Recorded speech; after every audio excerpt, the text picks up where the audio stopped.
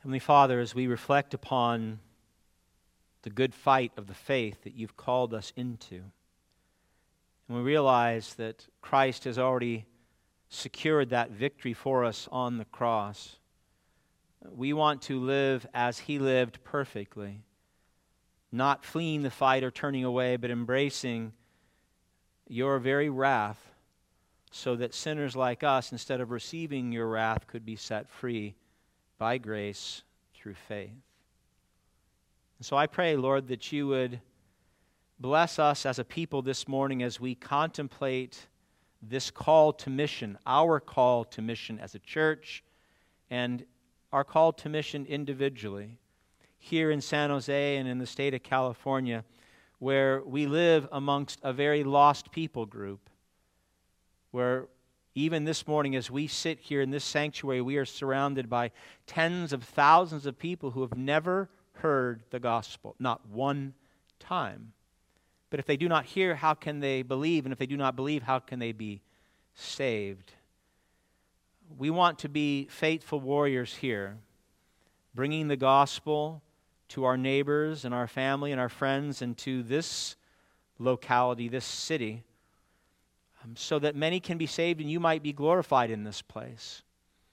And so I pray, Father, that as we look at this passage, that you would be gracious with us, that you would give us a right stirring in our hearts to open our mouths and to testify to the great work of your Son, Jesus Christ, on the cross. And that you would cause us to see the mission field and the mission work that is before us. It is vast and it is glorious. And how amazing that you would call us here at this time in human history to do your Son's work.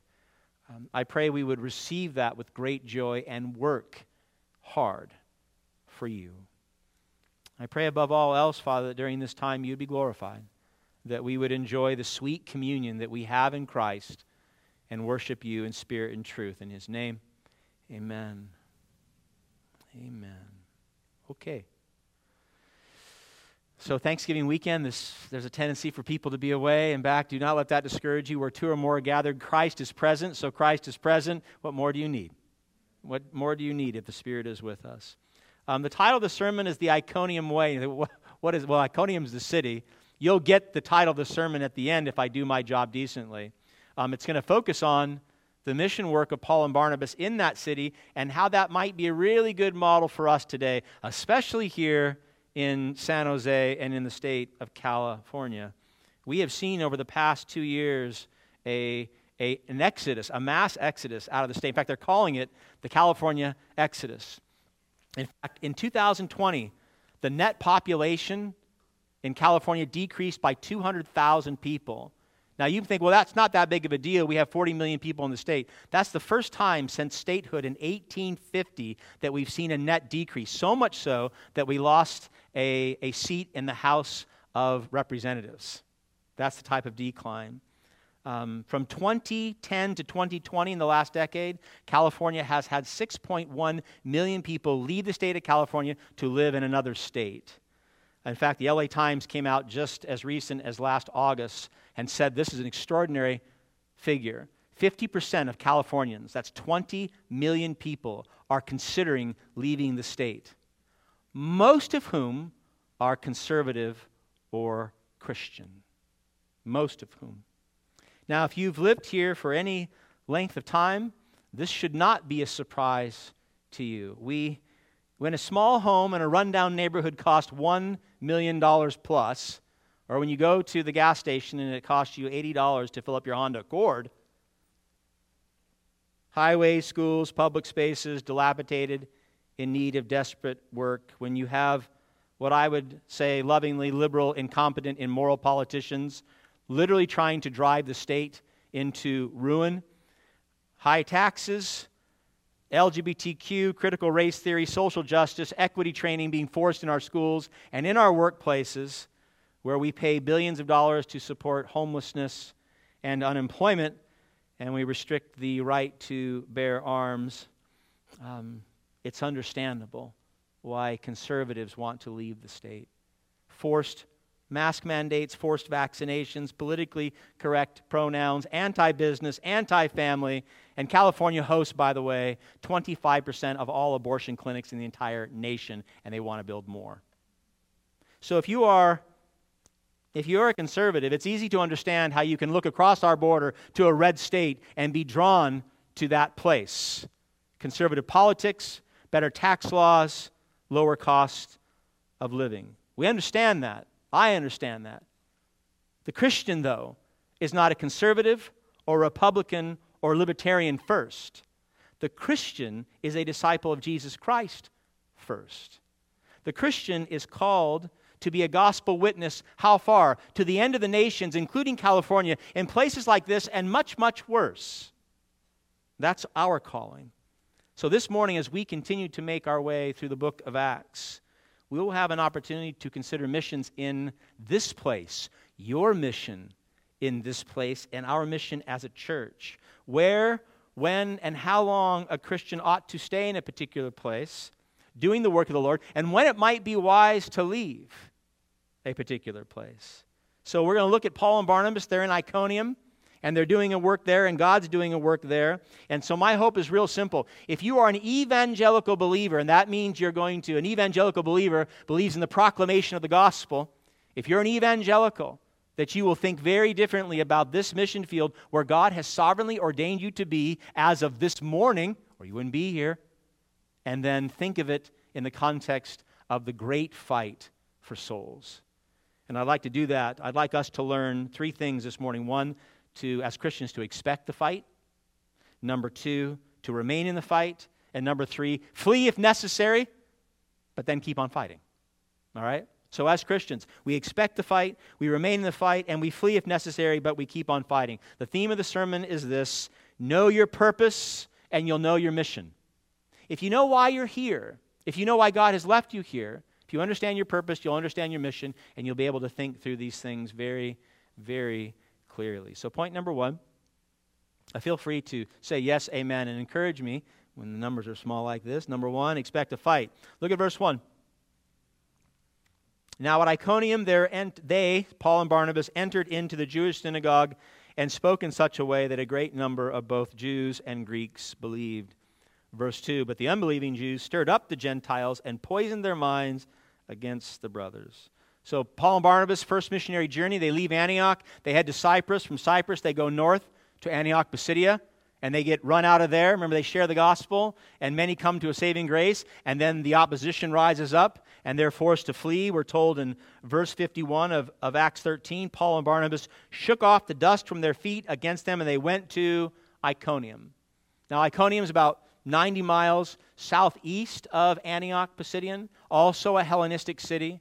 So Hellenized was Iconium that just a few years before Barnabas and Paul arrived on scene, Emperor Claudius, this is great, he changed the name of Iconium to Claudiconium. Claudiconium. Now, when I read that, I laughed. I thought, well, back then it was evidently an honor for cities to have the emperor name their metropolis after him. But I thought, how if we applied that today? If we applied that today, San Jose would be, for some time, it would have been Trump Jose. Today it would be Biden Jose. I don't think people would like that too much. Maybe they would, I don't know. Upon their arrival in Iconium, though, Paul and Barnabas do what's normal. They go to the synagogue. They preach the Son of David, who is Jesus Christ, as Lord and Savior. And we're told at the end of verse 1 that a great number of both Jews and Greeks believed. They heard the gospel. It says they preached in such a way. They weren't preaching in a fantastic new way or a fancy way. They were preaching the gospel of Jesus Christ, a crucified, risen, reigning Savior, and many believed. Jews by birth, Gentiles who had converted to Judaism, and then also God-fearers who were there worshiping. And so we see God doing a very similar work in Iconium that he had done in Antioch. Many had come to a saving grace, and we also see opposition arising. Look at verse 2 again. But the unbelieving Jews, those were those who heard the gospel and fully rejected Jesus as the Messiah. The unbelieving Jews, they stirred up the Gentiles and they poisoned their minds against the brothers. So that word stirred up, it means to excite to action, not good action, bad action. And the word poisoned, it means to embitter. Now, if you were an older sibling, I had 2 younger brothers. I know that I was very good at doing this embittering. I would poke and prod and tease my little brothers until they would get so angry, they would lash out. Mom and Dad would come in the room and say, "What's going on?" I said, "I don't know what happened. I don't know why they're so upset. I don't know why they struck me." Well, this is what's happening here. The Jews who have no respect for the Gentiles, right? These are cursed, unclean people. Use them to become their enemies against the gospel and against Paul and Barnabas. And they incite them to such a degree that Iconium becomes a polarized city. You have Jews and Gentiles believing Christ and following, and you have those who are now actively working against. And this, my beloved, if you don't know this already, you probably do, this is what the gospel does. When the gospel comes in and people are saved and begin to follow Jesus Christ, those who do not will rebel against them. And there will be tension, there will be division, there will be a fight, and there has been, ever since Jesus Christ, who is the light of the world, came into the darkness, right? What does the light have to do with the darkness? What does righteousness have to do with unrighteousness? Paul says, absolutely nothing.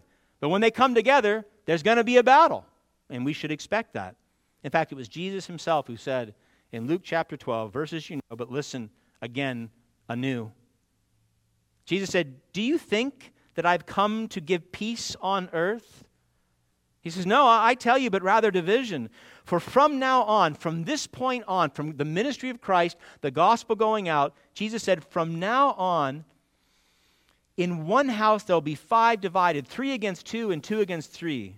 They will be divided, father against son and son against father, mother against daughter and daughter against mother." In other words, when the gospel came in, when the light comes in and the darkness remains, there will be a fight.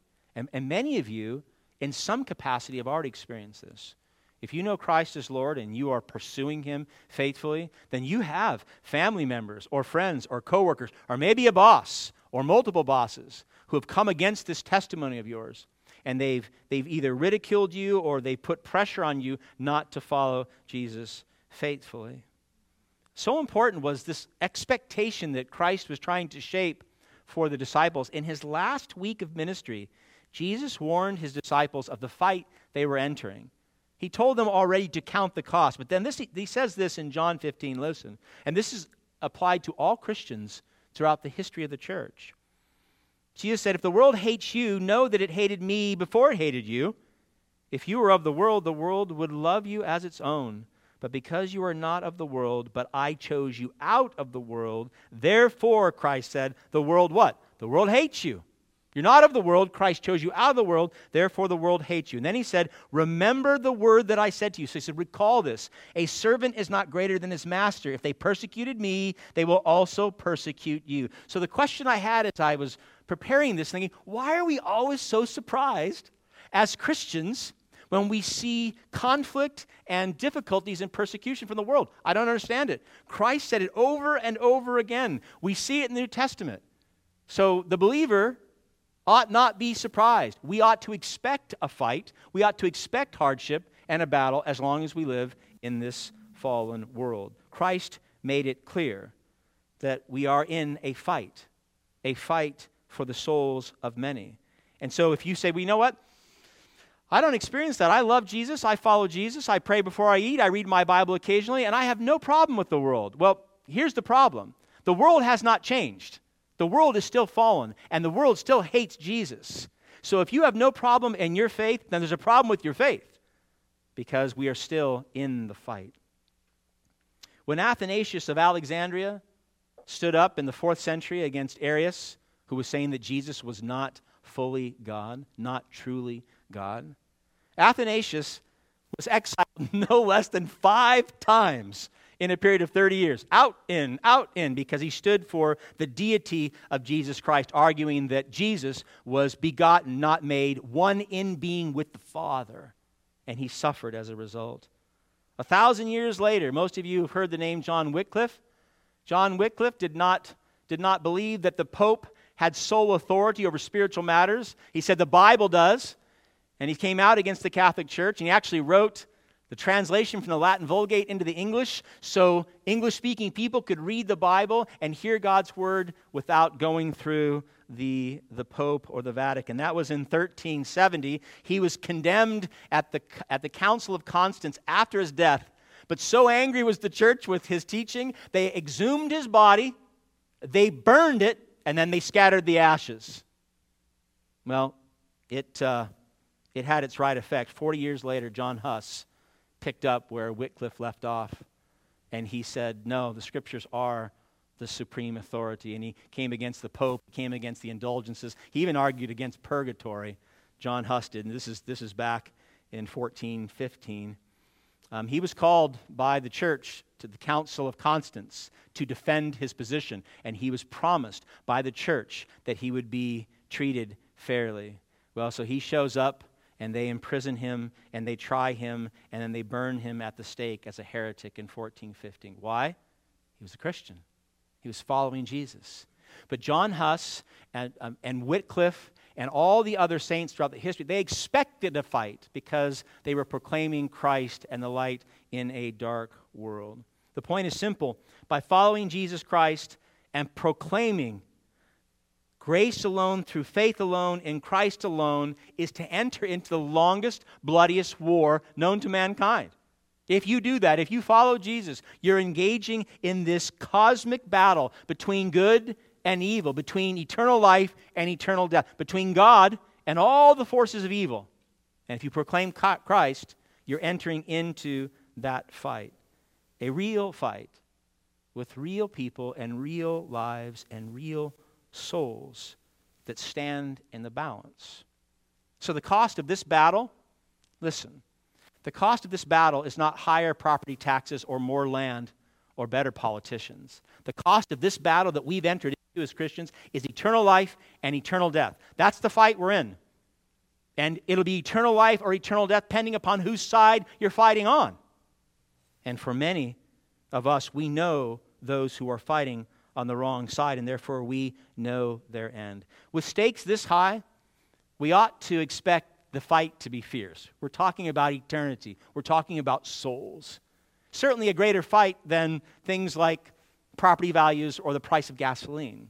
We should expect the fight. And if we expect the battle to be fierce, then we should expect hardship and persecution as we fight. It's not going to be easy. We should expect it to be hard from the world. We should expect it to be hard from our family members who do not know Jesus.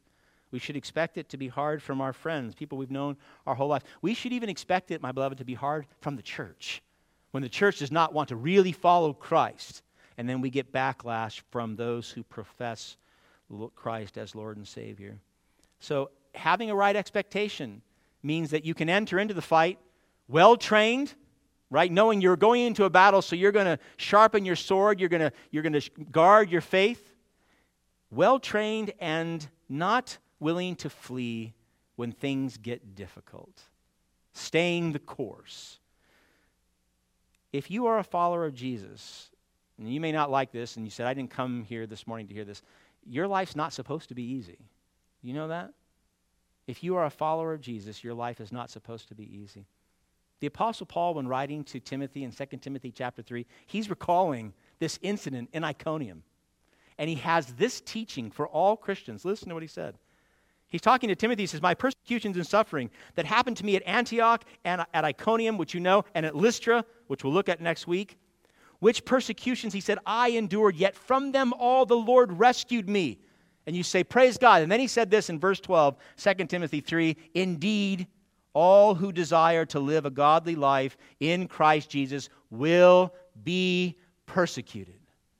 That's a promise from the Word of God. Anyone who desires to live a godly life in Christ will be persecuted. So that's the right expectation. So if you're being persecuted for your faith, you should praise God. So, well, must mean something. It must mean that I'm actually following Him. Yes? All right, point number 1. Expect a fight, because we're in a fight. Expect a fight. And if you want to live a godly life in Christ, then fight well. Point number 2, how long do we remain in the fight? How long? If we have a right expectation, then we want to think like Paul and Barnabas. Wherever we are, we want to think like they were thinking. We want to know that we're engaged in a cosmic battle between good and evil, and therefore when things get hard, like Paul and Barnabas, will be more apt to stay than to flee for reasons of comfort. Look at verse 2 again. The latter part of verse 2, the unbelieving Jews stirred up the Gentiles and poisoned their minds against the brothers. Verse 3, so they, Paul and Barnabas, remained for a long time in Iconium, speaking boldly for the Lord, who bore witness to the word of his grace, granting signs and wonders to be done by their hands. Verse 4, but the people of the city were divided. Some sided with the Jews and some with the apostles. And so Iconium was truly a divided city. Those who were hearing the gospel, repenting and believing, and those who are saying, we hate this teaching, and we're going to come against the message, and we're going to come against the messengers. In other words, it was a cancel culture long before our perception of cancel culture, right? I mean, Iconium was Kenosha, and it was Minneapolis or Atlanta, and the cancel culture in Iconium was taking the same route. Said, we're going to tell you to stop talking. If you don't stop talking, we're going to use violence to make sure that your agenda does not go out. So you say, well, that's amazing. Well, there's nothing new, right? There's nothing new.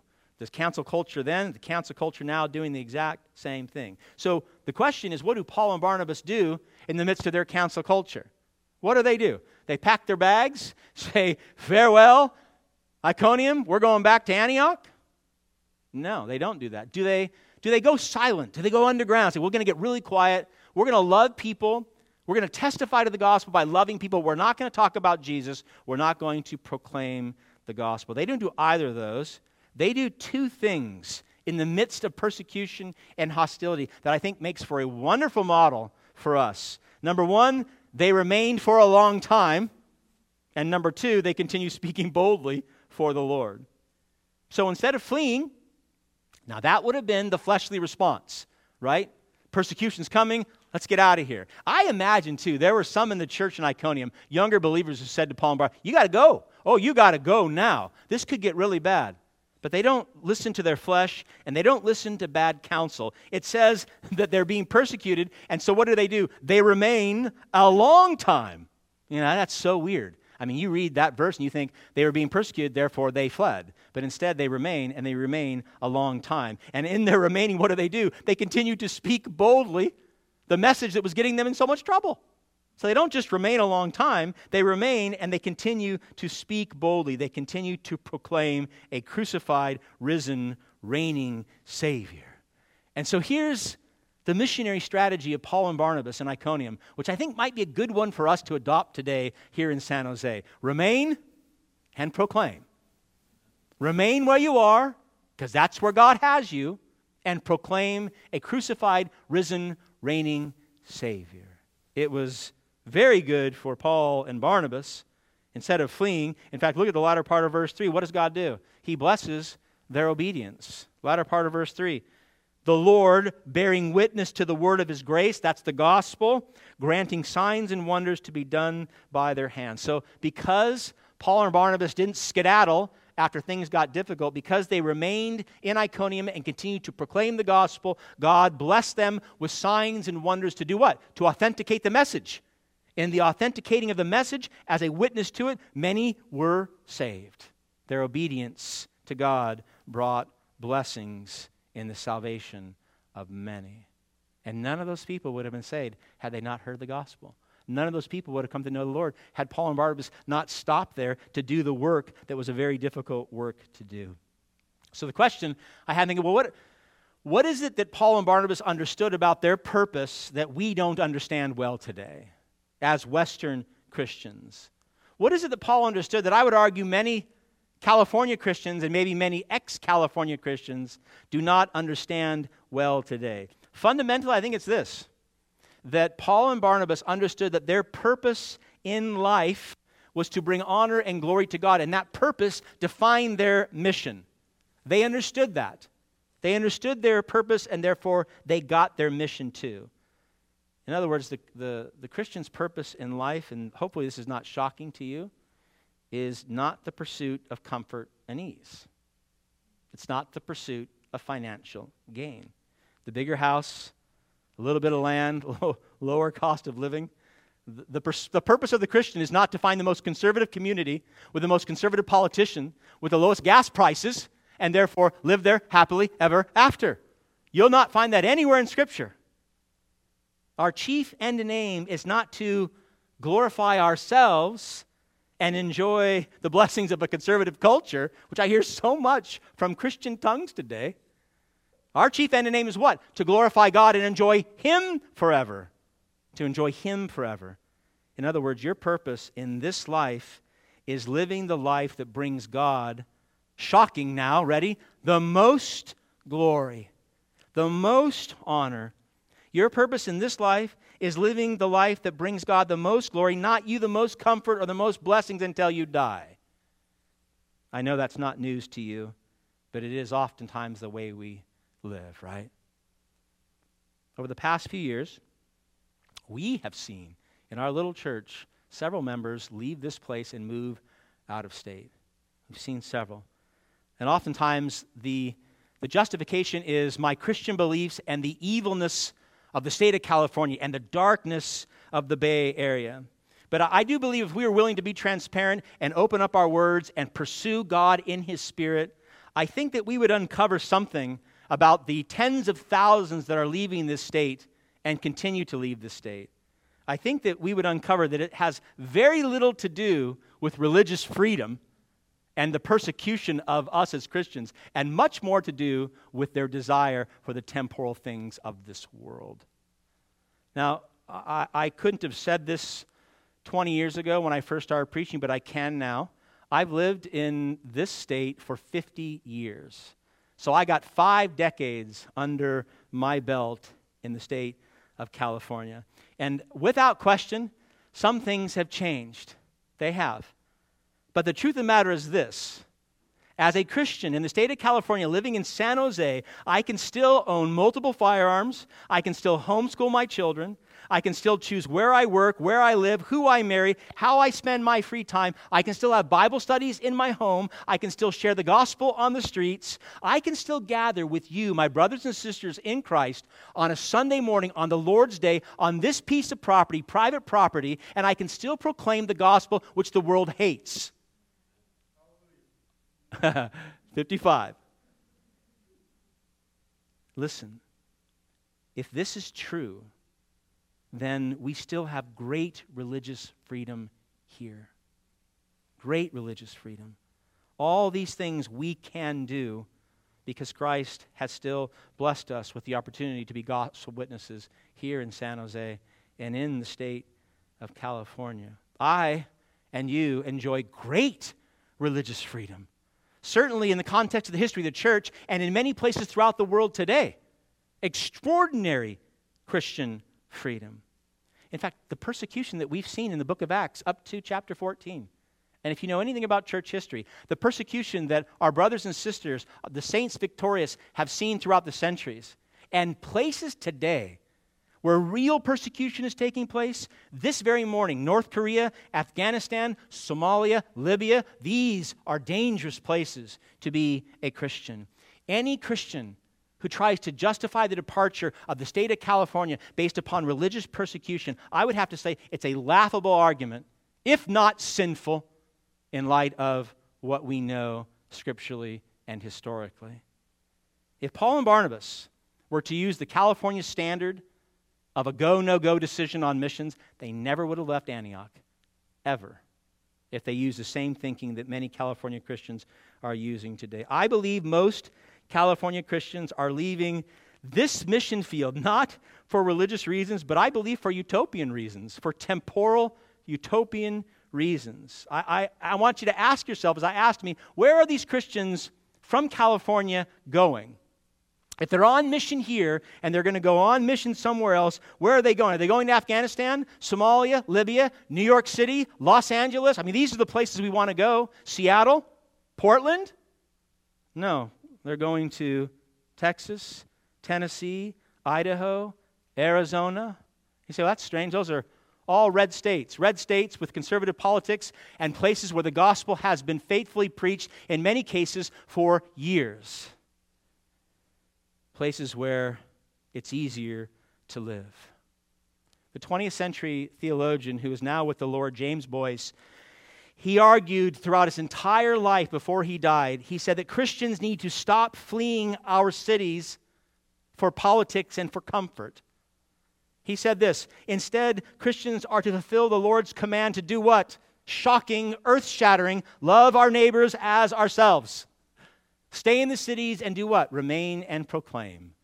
Remain in the city, remain amongst the people, and proclaim the good news of Jesus Christ to these massive lost population centers. My beloved, I'm not saying that the gospel is not needed in a small town of 500 people where the number of cows outnumber it by 100-fold. They do. But God is not in the business of saving cows. They don't have a problem with sin. We do. And therefore, Christians need to be amongst people like people in San Jose. And so I'm not saying that God does not move His people. He does. He moves His people as He sees fit all the time. But a Christian would have to have, I believe, a very, very, very compelling reason to leave such a rich mission field like California, where the true gospel, listen, the true gospel is virtually unknown. You've heard this from the pulpit multiple times. San Jose and the Bay Area is the most unchurched, de-churched people group in the nation. What does that mean? They don't know the gospel. Many have never heard the gospel. Jesus Christ to most is a curse word. Oh, that should break our hearts. And if we're serious about the salvation of souls, that should compel us to remain and proclaim boldly. It is disturbing, my beloved, that even within Reformed Christian circles, there are several pastors, some well-known pastors like Doug Wilson up in Idaho, who are encouraging Christians to leave California. In fact, just a few months ago, he said this, speaking of Christians in California, people know how to get out of the rain. The refugee columns know which way to go. The implication being, if you're a Christian staying in California, you're a fool. You're a fool. Now, I may be wrong, but I thought Christians are supposed to stay in the rain so we can help people find shelter in Christ. I thought we're supposed to stay amongst the spiritual refugees so we can help them become citizens of the kingdom of God. I thought that's why we're here, not to leave them. Pastor Joel Webben, a relatively well-known pastor down in San Diego, just this past year, he left his very thriving, healthy church in San Diego to go to Texas. And this was his thinking. Listen. He said, quote, I believe the best way for Christians to win California for Christ, one of the best things Christians can do for California is to stop propping it up. Instead, he said, we should exit California and send our children back in once it has imploded. We should get out of California, let it implode, let it destroy itself, and once it does, then we'll send our children back in. To this comment, Doug Wilson said, now you're thinking like a good general. Now you're thinking like a good general. My beloved, a good general, or a foot soldier for that matter, in the army of God would never forsake 40 million souls of this generation and say that they're going to reach the next. 40 million souls. Do you know the influence the state of California has in the world? If California were a country, just the state of California, there are 195 countries in the world. It'd be the 34th largest country in the world. If California were a country, it would have the 5th largest economy in the world. In fact, it's so big and so powerful that it supersedes Australia and Canada. Imagine if we said, here's our mission strategy for Australia. We're going to let this generation implode, and then we'll send people in 20, 30 years from now. Or Canada. These are crazy statements. They are unbiblical, and I believe they're devious. Satan loves it when Christians leave this state. He loves it because he knows California is the most populous state in the nation. He knows, California knows, and you've heard this, as California goes, so what? So goes the nation. And there's so much truth in that. When you look at the population centers, when you look at cities like Los Angeles and San Francisco and San Diego and San Jose and Hollywood shaping public policy, to leave it would be catastrophic, I believe. I mean, imagine if we adopted this during World War II. Adolf Hitler completes the capturing of France June 1940. And imagine if we said to the French resistance, we're just going to wait out here until everything is completely destroyed in France, and then we'll come in and we'll work it out. I don't think that would have been encouraging to the French resistance fighters during that time. Or imagine had we, after D-Day, imagine if we had pushed all the way up to Germany and we had come in on the northwest from the Rhine River, but we're not going to cross the Rhine, we're not going to come in through Poland, and we're not going to come up from the south through Italy. Imagine we said, we're just going to wait and then let all the Germans and all the Jews and everybody inside just die off. How effective would that be? Well, that would have been absolute madness. I think it is the same, but infinitely worse because we're talking about souls, not just bodies. Eternal souls.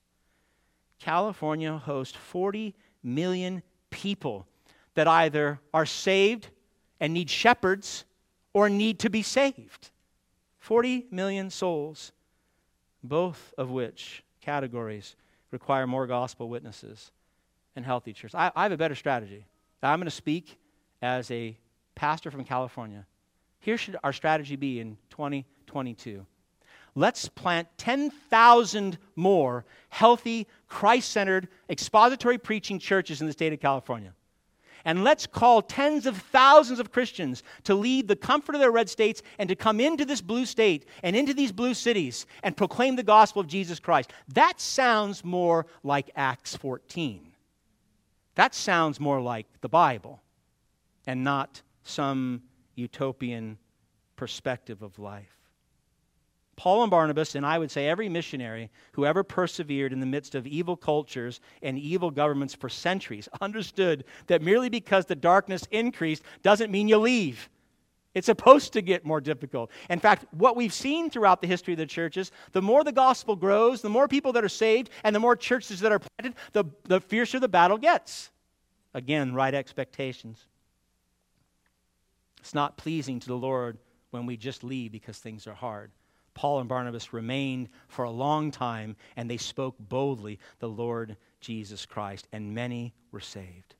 So rather than allowing the American dream, whatever that is today, conservative politics or some post-millennial theology to shape major decisions, where do I live? Where do I raise my family? Where do I do ministry? I would argue we should keep these three things in mind. They're very brief. Listen, number one, I say this in love, you have no rights as a Christian. You know that. You have no rights as an American Christian. You say, well, what do I mean? 1 Corinthians chapter 6, verse 19. Paul said, you are not your own. You are what? You were bought with a price. What was that price? Well, you heard Bill read it. That was the blood of Jesus.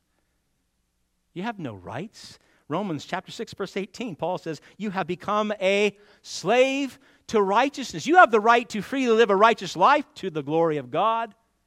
But we don't have, I hear so much about, well, I have freedom in Christ. Well, of course you have freedom in Christ. You have freedom to follow Christ. That's your freedom.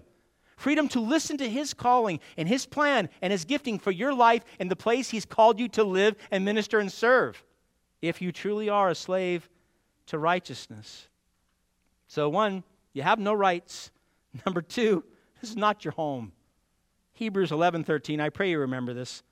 We are strangers and exiles on earth. It's just not our home.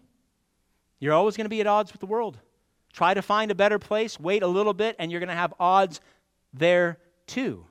This is not our home. Christ did not call us and command us to make a little heaven on earth. He said the exact opposite to the disciples. Did He not say, if you leave your house, your brothers, your sister, your mother, your father and children and lands for my sake and for the gospel, He said you're called to that, and if you do, what? He said in verse 30 of Mark 10, you will receive 100-fold in this life and in the next.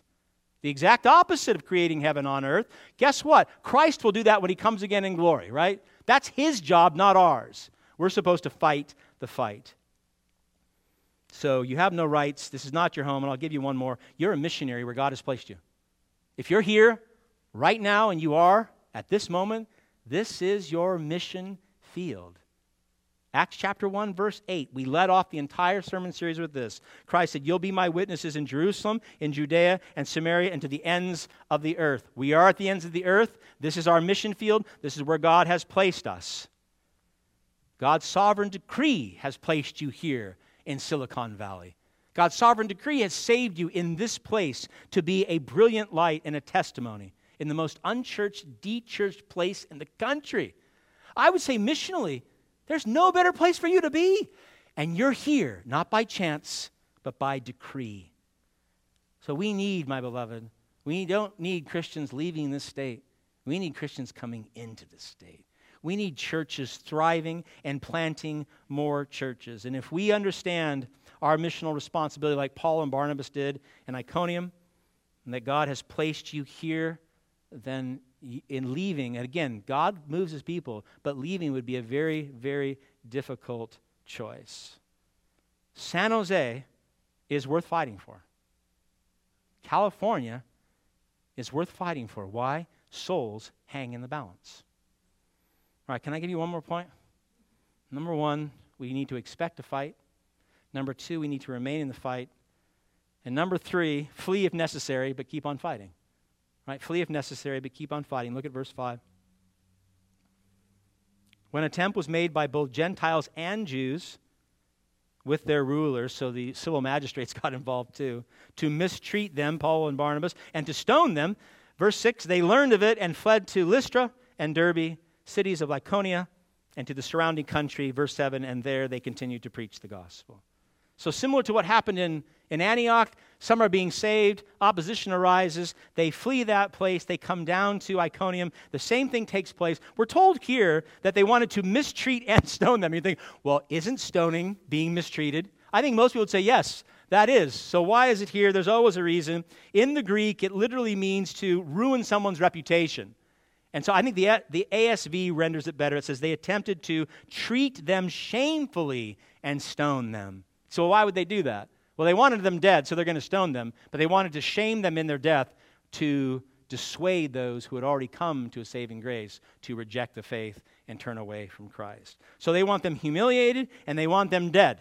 But before the plan can go through, Paul and Barnabas, by the grace of the Holy Spirit, they get wind of it and they pack their bags. They cannot stay, and they head south to the region of Lycaonia, first to the city of Lystra, which was about 20 miles south of Iconium, and then from there to the city of Derbe, which was another 60 miles southeast of Lystra. And we're going to hear more next week about what the Holy Spirit does in those two places. But as I close, I would like for us to learn two key lessons about Paul and Barnabas' decision to leave the city.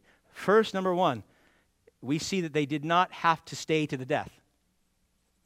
They didn't have to stay to the death, right? I mean, they tried to stay. They wanted to stay. There was more missionary work to be done.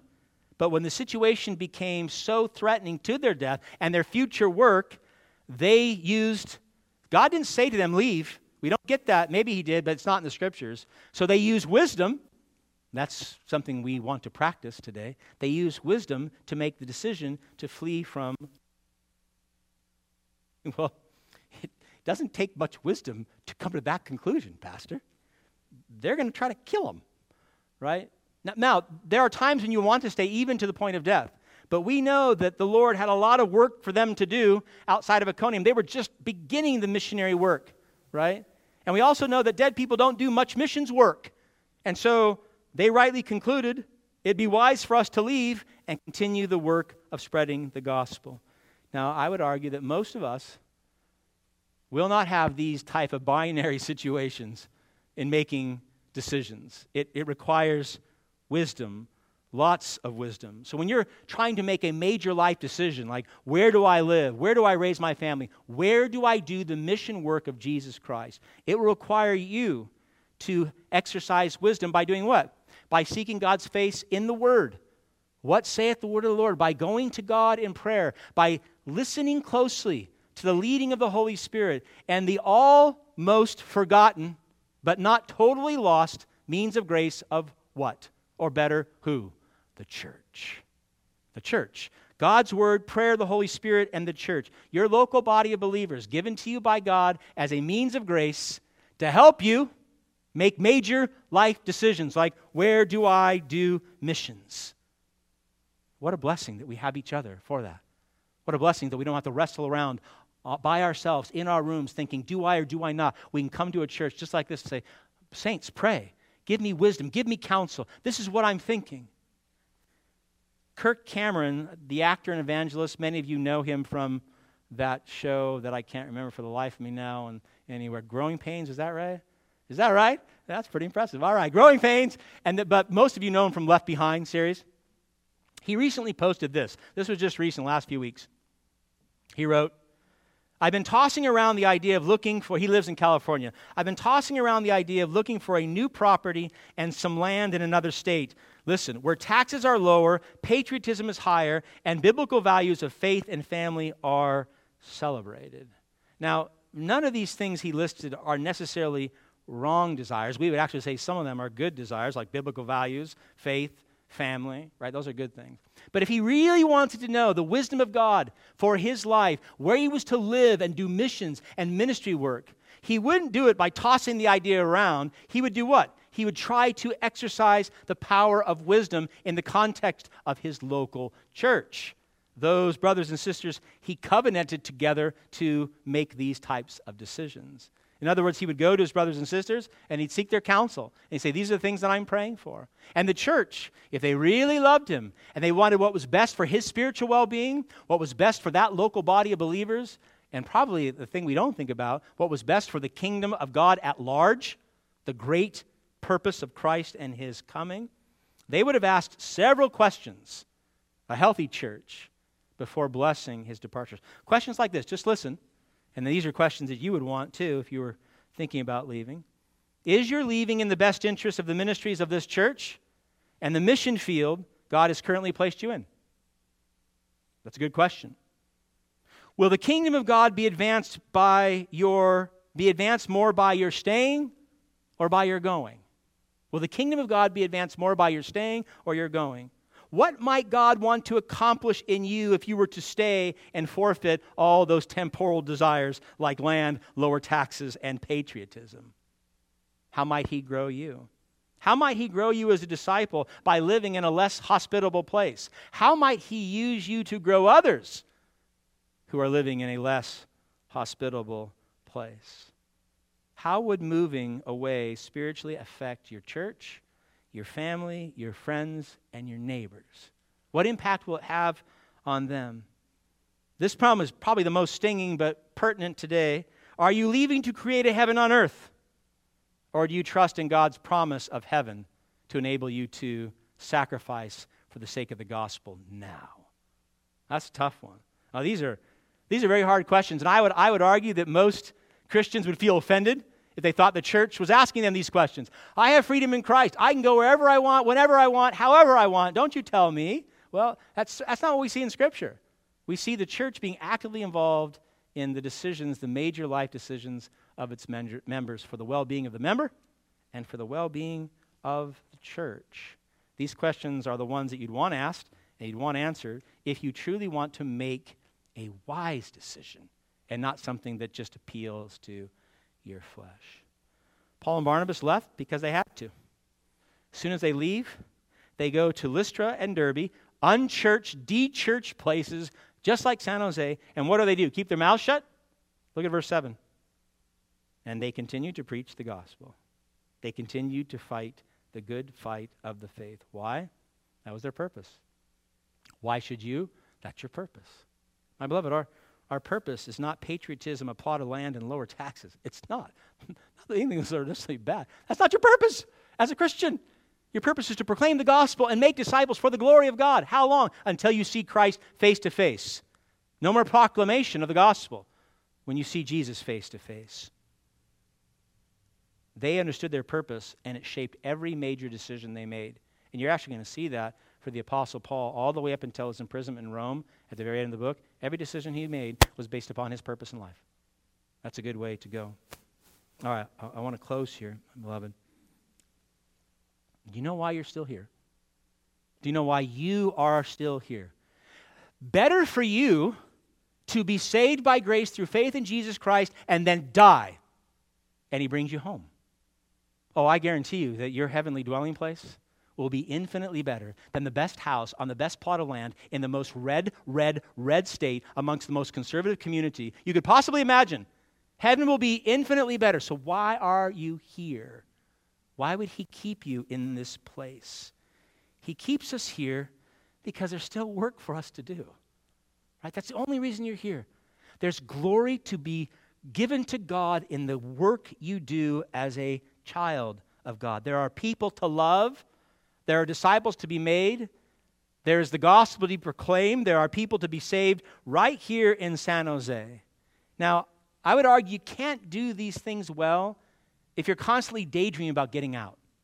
If you spend a lot of your time meditating on, oh, if I could go there, oh, if I could buy that piece of house, that's not going to make you a very effective fighter.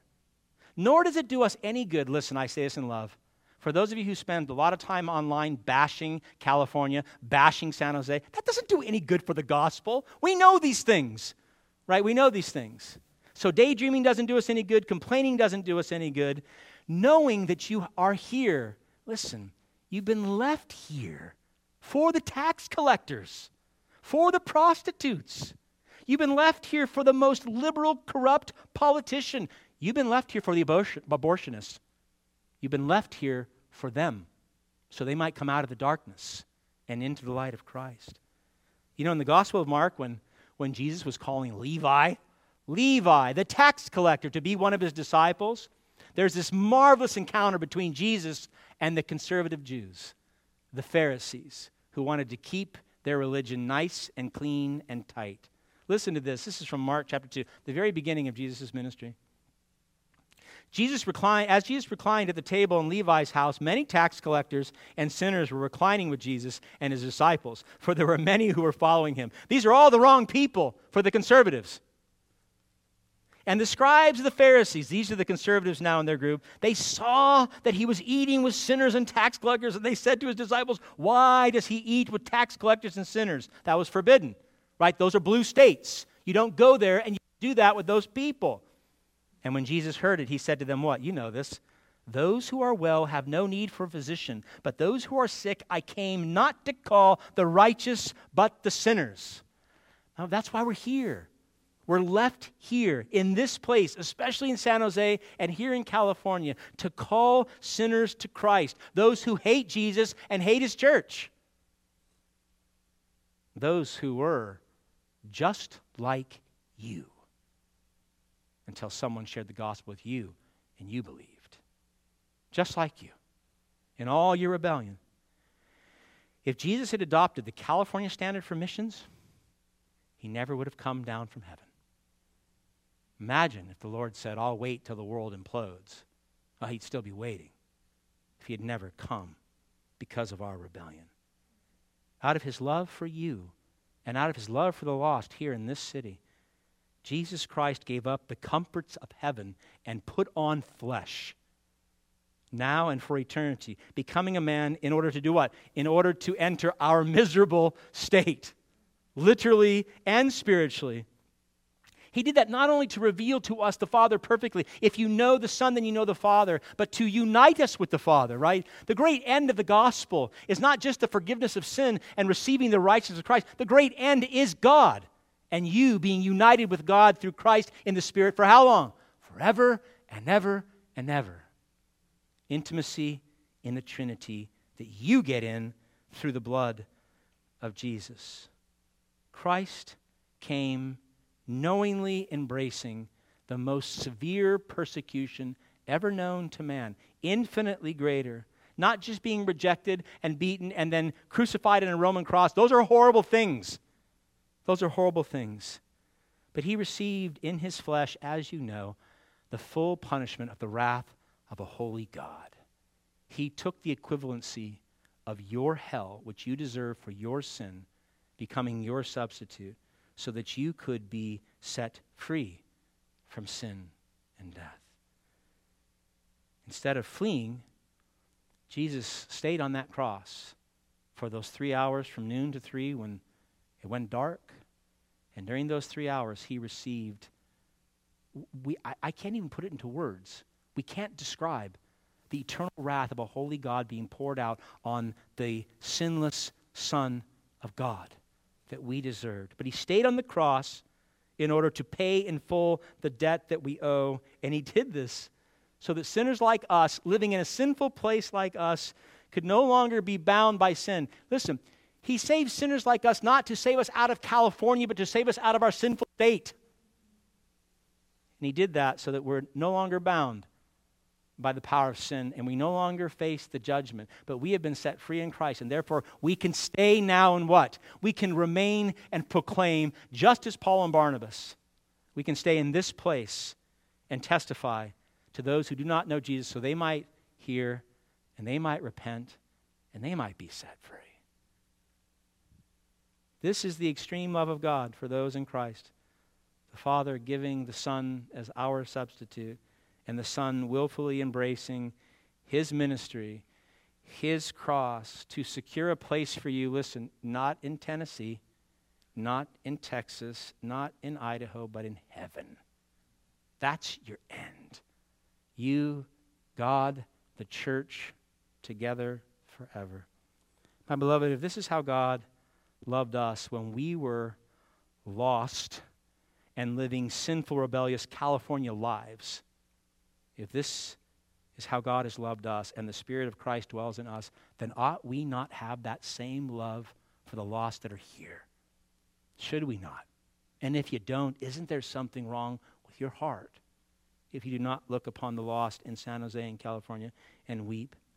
Shouldn't we remain a long time in the most unchurched, de-churched place in the country? I think so. I think that it's right for us to stay and share the gospel with the tens of thousands who have never heard it. Never heard it. My beloved, if they silence us, then let them do so. If they kick us out, let them do so. But at least when we leave, we can say we're not leaving for lower taxes, cheaper gas, and more conservative politics. We'll say we left because we had to, but we will still fight. Amen? Let's pray.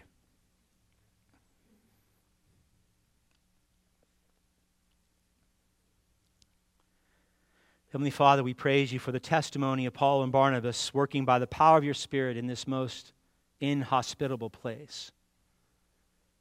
We pray, Father, that you would encourage us as a church, even as a small church, to fight hard for the lost souls that are here in this mission field. I pray, Father, as we did this morning, that you would be pleased to bring thousands of healthy churches, plant them in this state, bring tens of thousands of Christians, missionaries from all over this country and the world to this place, that we might see the 40 million souls here know the Lord. What an influence, Father, we could have as a state upon the nation and the world if you capture it by the love of your Son. I pray, Father, that you would give us a greater love for Jesus and the things of this world, that you would keep our purpose as sinners saved by grace and missionaries to the lost. Keep our purpose ever before us, that we might make really wise decisions, doing your will always, seeking to please you most. I pray, Lord, that you would bless this church with this teaching, that you might bless this community with your Son. In Christ's name, amen.